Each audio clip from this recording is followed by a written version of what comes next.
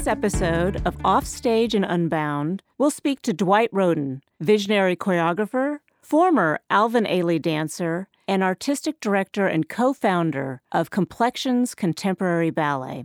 Complexions will bring its acclaimed David Bowie tribute, StarDust, to the Music Center from April 20th through April 22nd. Dwight, welcome back to Los Angeles and to Offstage and Unbound. I always like to start these podcasts with an understanding of an artist's journey. So why don't you tell us a little bit about how you got into dance and how you moved into becoming a choreographer? Sure. I started dancing very late. I started dancing when I was 18. I'm from Ohio, and I never really knew anything about a formal art form, really. My sisters took ballet, but I never really watched or took them seriously. I wasn't really interested, but I always danced. We always danced around our house. I had a very sort of music enthusiastic family. We always played music and we always danced. And I would be making up, elaborate routines even at a young age. And when I was in high school, there was always a dance contest on the weekends. And I would always enter into the dance contest, and I had already, these were social dances, so no formal training. I didn't even know what a plie was, to be honest. And I basically would make up these routines, and I would compete, and I wouldn't ever really win. I would always get like second place or something like that. Part of the problem there was that I was very skinny. I had a girl who was a little bit more voluptuous, and I couldn't really do lifts. And all of the other dancers who entered the contest would do, some lifts and things like that. So I really couldn't do any of that. But there was one girl, actually from DC, Dayton Contemporary Dance Company, which is where I'm from. That company is still thriving there, who said, you know what, you're really talented. You need to come over and take a real dance class. I think you have something special. So I listened to her and I went over to the school and I saw this amazing group of dancers. There was a form, there was discipline, there was, it was a dance company, there was ballet class, there was something that I had never even saw, and I just kind of fell in love. And so from that moment on, I literally was hooked. I played instruments, I was in the drama club, I did all this stuff, but nothing really hit. I wasn't taking anything seriously. And I was a senior in high school, and for me, the world stopped, and I was like, that's it, got to do it. Awesome. And so that's how I started. And again, I didn't even know the word choreography. Right. But of course, here I am starting to dance in this company where they basically took me in because they needed men, not because I was good enough. And I could move a little bit. So it was a contemporary company. And I remember saying, looking and saying, I want to choreograph for the company now. Ignorance is bliss. I didn't know that you had to go through years and years. So what she let me do after about 6 months in was choreograph on, about, I guess, a class, do their end of the year dance for some 12-year-old little girls, and I started to choreograph. So really all along, dancing and making up routines or making up dances was always a part of what I did, and even before I knew it, I was making up these dances. And when I found out that was also an art form, I was just sold. So all along the way, I kind of, just kept going and kept making things. And I created all along, I created stuff. I won't say it was choreography at the beginning, but it was something. And I danced for DC. Then I went on to dance with Ballet Jazz De Montreal. I trained in New York in the summer, sometimes at Joffrey and Dance Theater Harlem. And then, of course, I got into the Ailey company. I was just very impetuous, just didn't really know a lot and just went for it. Of course, I had a big success there in my first piece that Alvin actually saw me do in the school and critiqued me in front of the entire student body, which was very embarrassing. And it was my very first piece. But he was very supportive. And then Judith Jamison, of course, gave me my chance, saw the talent, I guess, and said, do a piece for the company. And then it just kind of went. Mm-hmm. And I quit dancing rather early in 1994, left the Ailey company, and Desmond and I started Complexions. Here we are 25 years later. Amazing. Now, were your parents supportive of your artistic inclinations or your dance inclinations? To a point, my mother was. I mean, my dad lived overseas in Germany. He didn't really get a chance to see until the Ailey company was on tour in Europe, and then he saw it, and he was, all about it. My mom, initially, I worked at a grocery store when I was 16 as a cashier, and she was like, "No, you have to stay there. Don't give up that job." I was like, "Nope." As soon as I saw the dance class, I was like, "No, I'm doing this." So initially, no, because we were very much 4 years of college minimum in my family. It was Right. that kind of a situation. Arts were not really huge. Of course, music was big, but to make it a career was not necessarily something that people in my family thought was a for sure shot. So she was Right. always like, back yourself up. Right. Keep the option of being a dentist alive, right? So you always have something to fall back on, right? Yeah.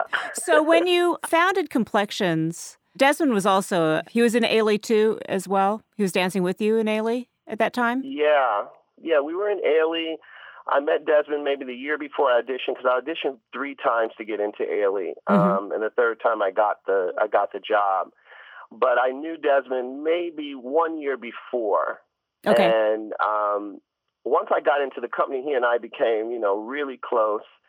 I started to choreograph on him at home. Uh-huh.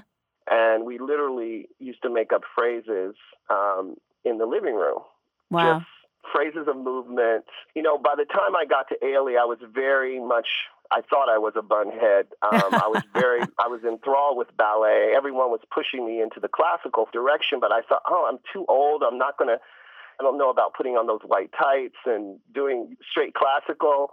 I thought I took another direction. And then Desmond he was really influenced by like my classical training. So he wanted to get a little bit more of that. And then I needed to let go and move a little bit more. I needed to loosen up when I was in the Ailey company. So we kind of helped each other develop another side of ourselves.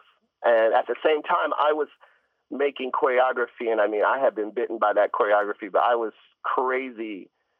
Every moment we had where we weren't in rehearsal, I was somewhere in a studio making up something. How excellent. So with Complexions, how did that come about, and why did you choose the name that you did? What were you hoping for?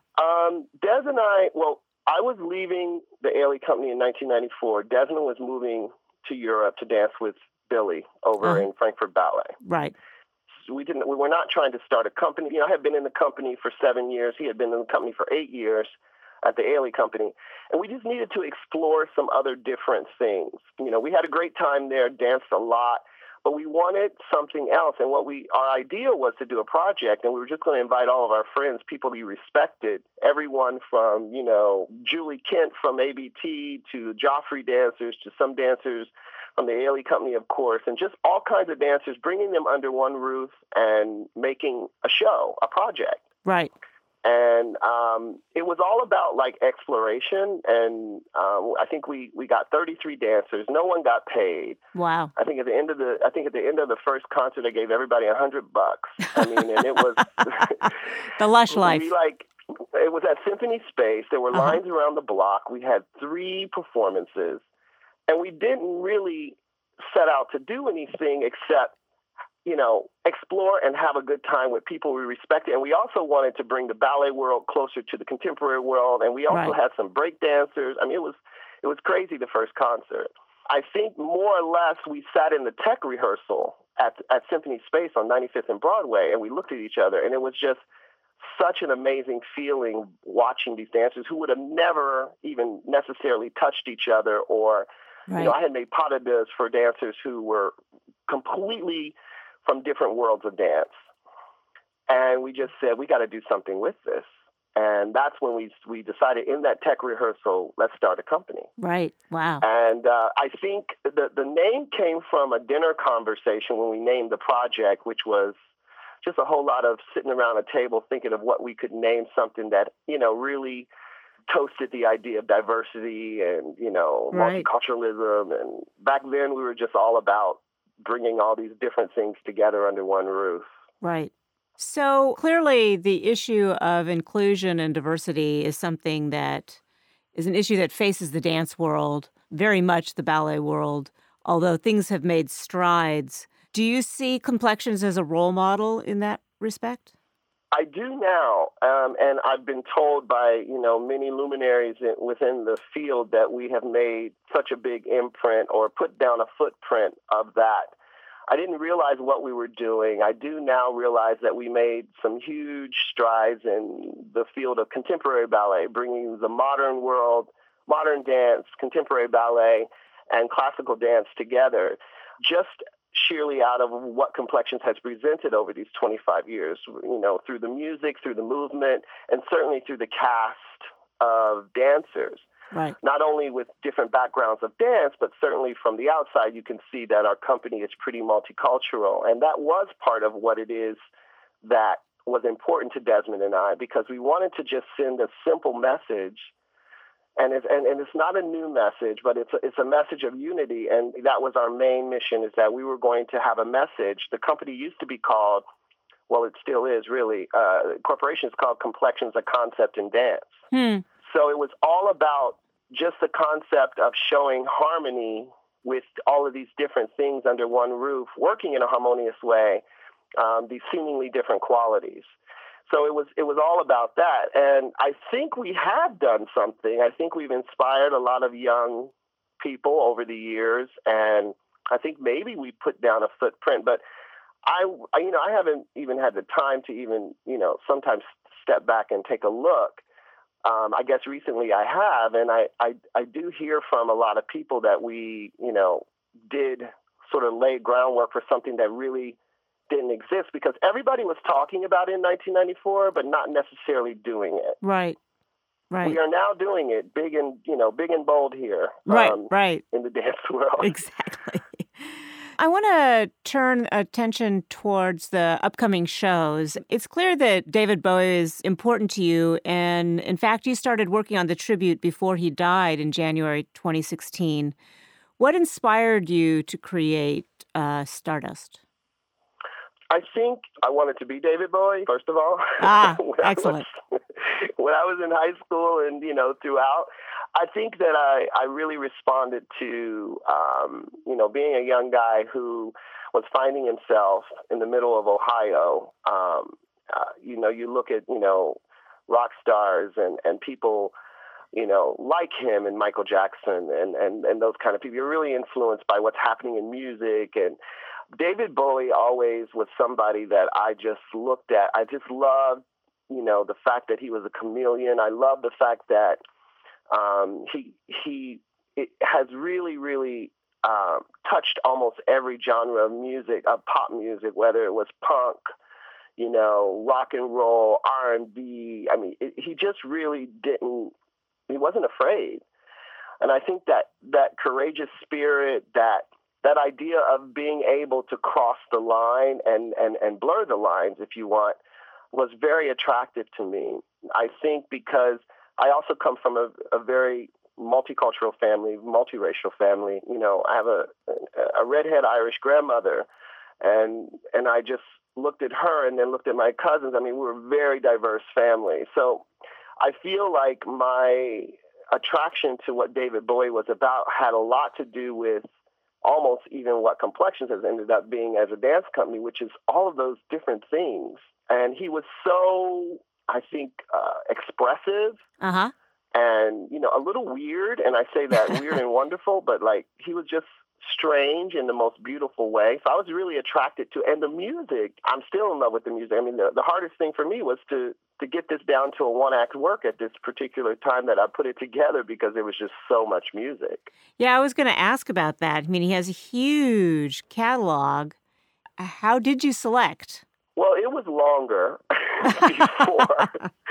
it was a little bit longer, and then I just said, no, I got to get it, to a place that, also because, there was a certain amount of funding, it always comes back to the dollars and cents sometimes. There was a certain amount of funding I had, there was a certain amount of time, and I needed to kind of carve out something, I had the most amazing time making it, but I had to carve out something that was, substantial. Also, I just wanted to pay tribute, but I had a hard time just even thinking about, okay, well, what is the arc to, a one-act work? How do I get there? I was just like, there was a little frustration because I was like, geez, this music, and I don't even know how to stop at this point. But somehow, over the time, Desmond is also very helpful sometimes in the studio with that part of the process, and we do a lot of talking, collaborating, watching the dancers, and we're like, okay, well, I think we've got it about here, about a little under 40 minutes. And so let's stop here. I think Rachel, I want to do a full evening. I'd like to continue. But right now, we've got this one. Excellent. No, this is awesome. And, it's interesting. You've done a number of these artist-focused tribute pieces to U2 and to Stevie Wonder and even a piece done to Earth, Wind & Metallica. Fire, Marvin Gaye. It strikes me that they're accessible. They're sort of a way in for people who may be nervous about going to a dance performance. Mm-hmm. But do you also find that when you are so focused on a specific artist who may still be alive, is there unique challenges around that? I think there is. I felt a huge responsibility to do, number one, to try to do a good job. I do a ton of research, hours and hours of listening to music, reading on them, their journey as an artist, what they've done, what they wanted to do, what is their philosophy. And I try to honor some part of what their spirit is, the spirit of their work, and certainly their music. So it is a challenge in that way because I take it seriously and I tell the dancers, I was like, listen, this is iconic music. It's the same way I tell them. I said, sometimes when we're dancing to Bach, these are masters, these are masterpieces. So we have to be masterful. Right. How can we do that? So listen, because sometimes, as dancers, you're really just focused on, what are the steps? What do I have to do? Right. And I'm like, no, really listen. I always try to give the dancers the music. I want them to know it like the back of their hand and really get into it. And the dancers really got into the Bowie thing. They went home and researched it because some of the dancers have, they're young. They didn't really know Bowie. Right. I know. And they went, and they got into it. And now I've got a whole bunch of Bowie lovers in the company because they're like, oh, my God, how did I not know? I was like, you're just young. That's all. Do you want to talk a little bit about Bach 25 and Gutter Glitter, the other two pieces? Sure. Gutter Glitter was premiered in 2017. I think it was January. It's a piece that's really about, the music is all different, mixed and very sampled and layered electronica music. It is a big company work, and it's really about rising from the bottom. It's about discovering the light from a very low place, and it's kind of about hope. It takes on a very urban, with a little bit of Handel mixed in there. There's some Handel. Excellent. Mixed in with the electronica score. So it's really about rising from the bottom and finding that spark of beauty and inspiration. And that's what that one is. Bach 25 is a new work, and it is about love and connection. And it really is focused on relationships, a lot of pas de deux work. Desmond is also in this. He does a solo near the end, if not the end. And it's to all different pieces of Bach. And also I use some people who interpreted Bach, very classic things like Goldberg, variations and things like that. So music you will recognize, and sometimes you will hear almost like an improvisation on the Bach, but it's still very classical, and in some instances minimalistic. Wow. A lot of space. So this is the fourth time that Complexions is coming back to Los Angeles to perform at the Music Center, and we are very excited that you're coming. Do you find that there's something special about LA audiences? I have over the time. I mean, I've been so thrilled that we've been able to come back to the Music Center, and, again, repeatedly. I've noticed that the audiences there really respond well to Complexions. I feel there's some sort of a alliance that we've formed over the years, and that we've really somehow formed an audience there in a wonderful way. And it might be that the accessibility of the work, maybe like the things that you just spoke about, Rachel, like for instance, the fact that we might have a U2 piece or a David Bowie piece on the program. Although I think, LA is associated sometimes with, more commercial dance or, Hollywood and all of that. I think dance has developed much more deeply there now. So I think maybe there's also a relationship to the idea of commercial, but also somehow the audiences relate to the physicality, athleticism, I don't know, possibly the passion of the company. But whatever it is, there's definitely, some sort of an attraction there from both sides, I hope. Oh, yeah. No, well, we're very excited. I want to thank you so much for taking the time to speak with us, and we will see you on the stage soon. We certainly will. Looking forward to it. Thank you. And thank you for listening to the Music Center's podcast series, Offstage and Unbound. For more information about our dance series, Gloria Kaufman Presents Dance at the Music Center, please visit our website at musiccenter.org. If you enjoyed this podcast, please subscribe to our podcast series on iTunes. Until next time, I'm Rachel Moore.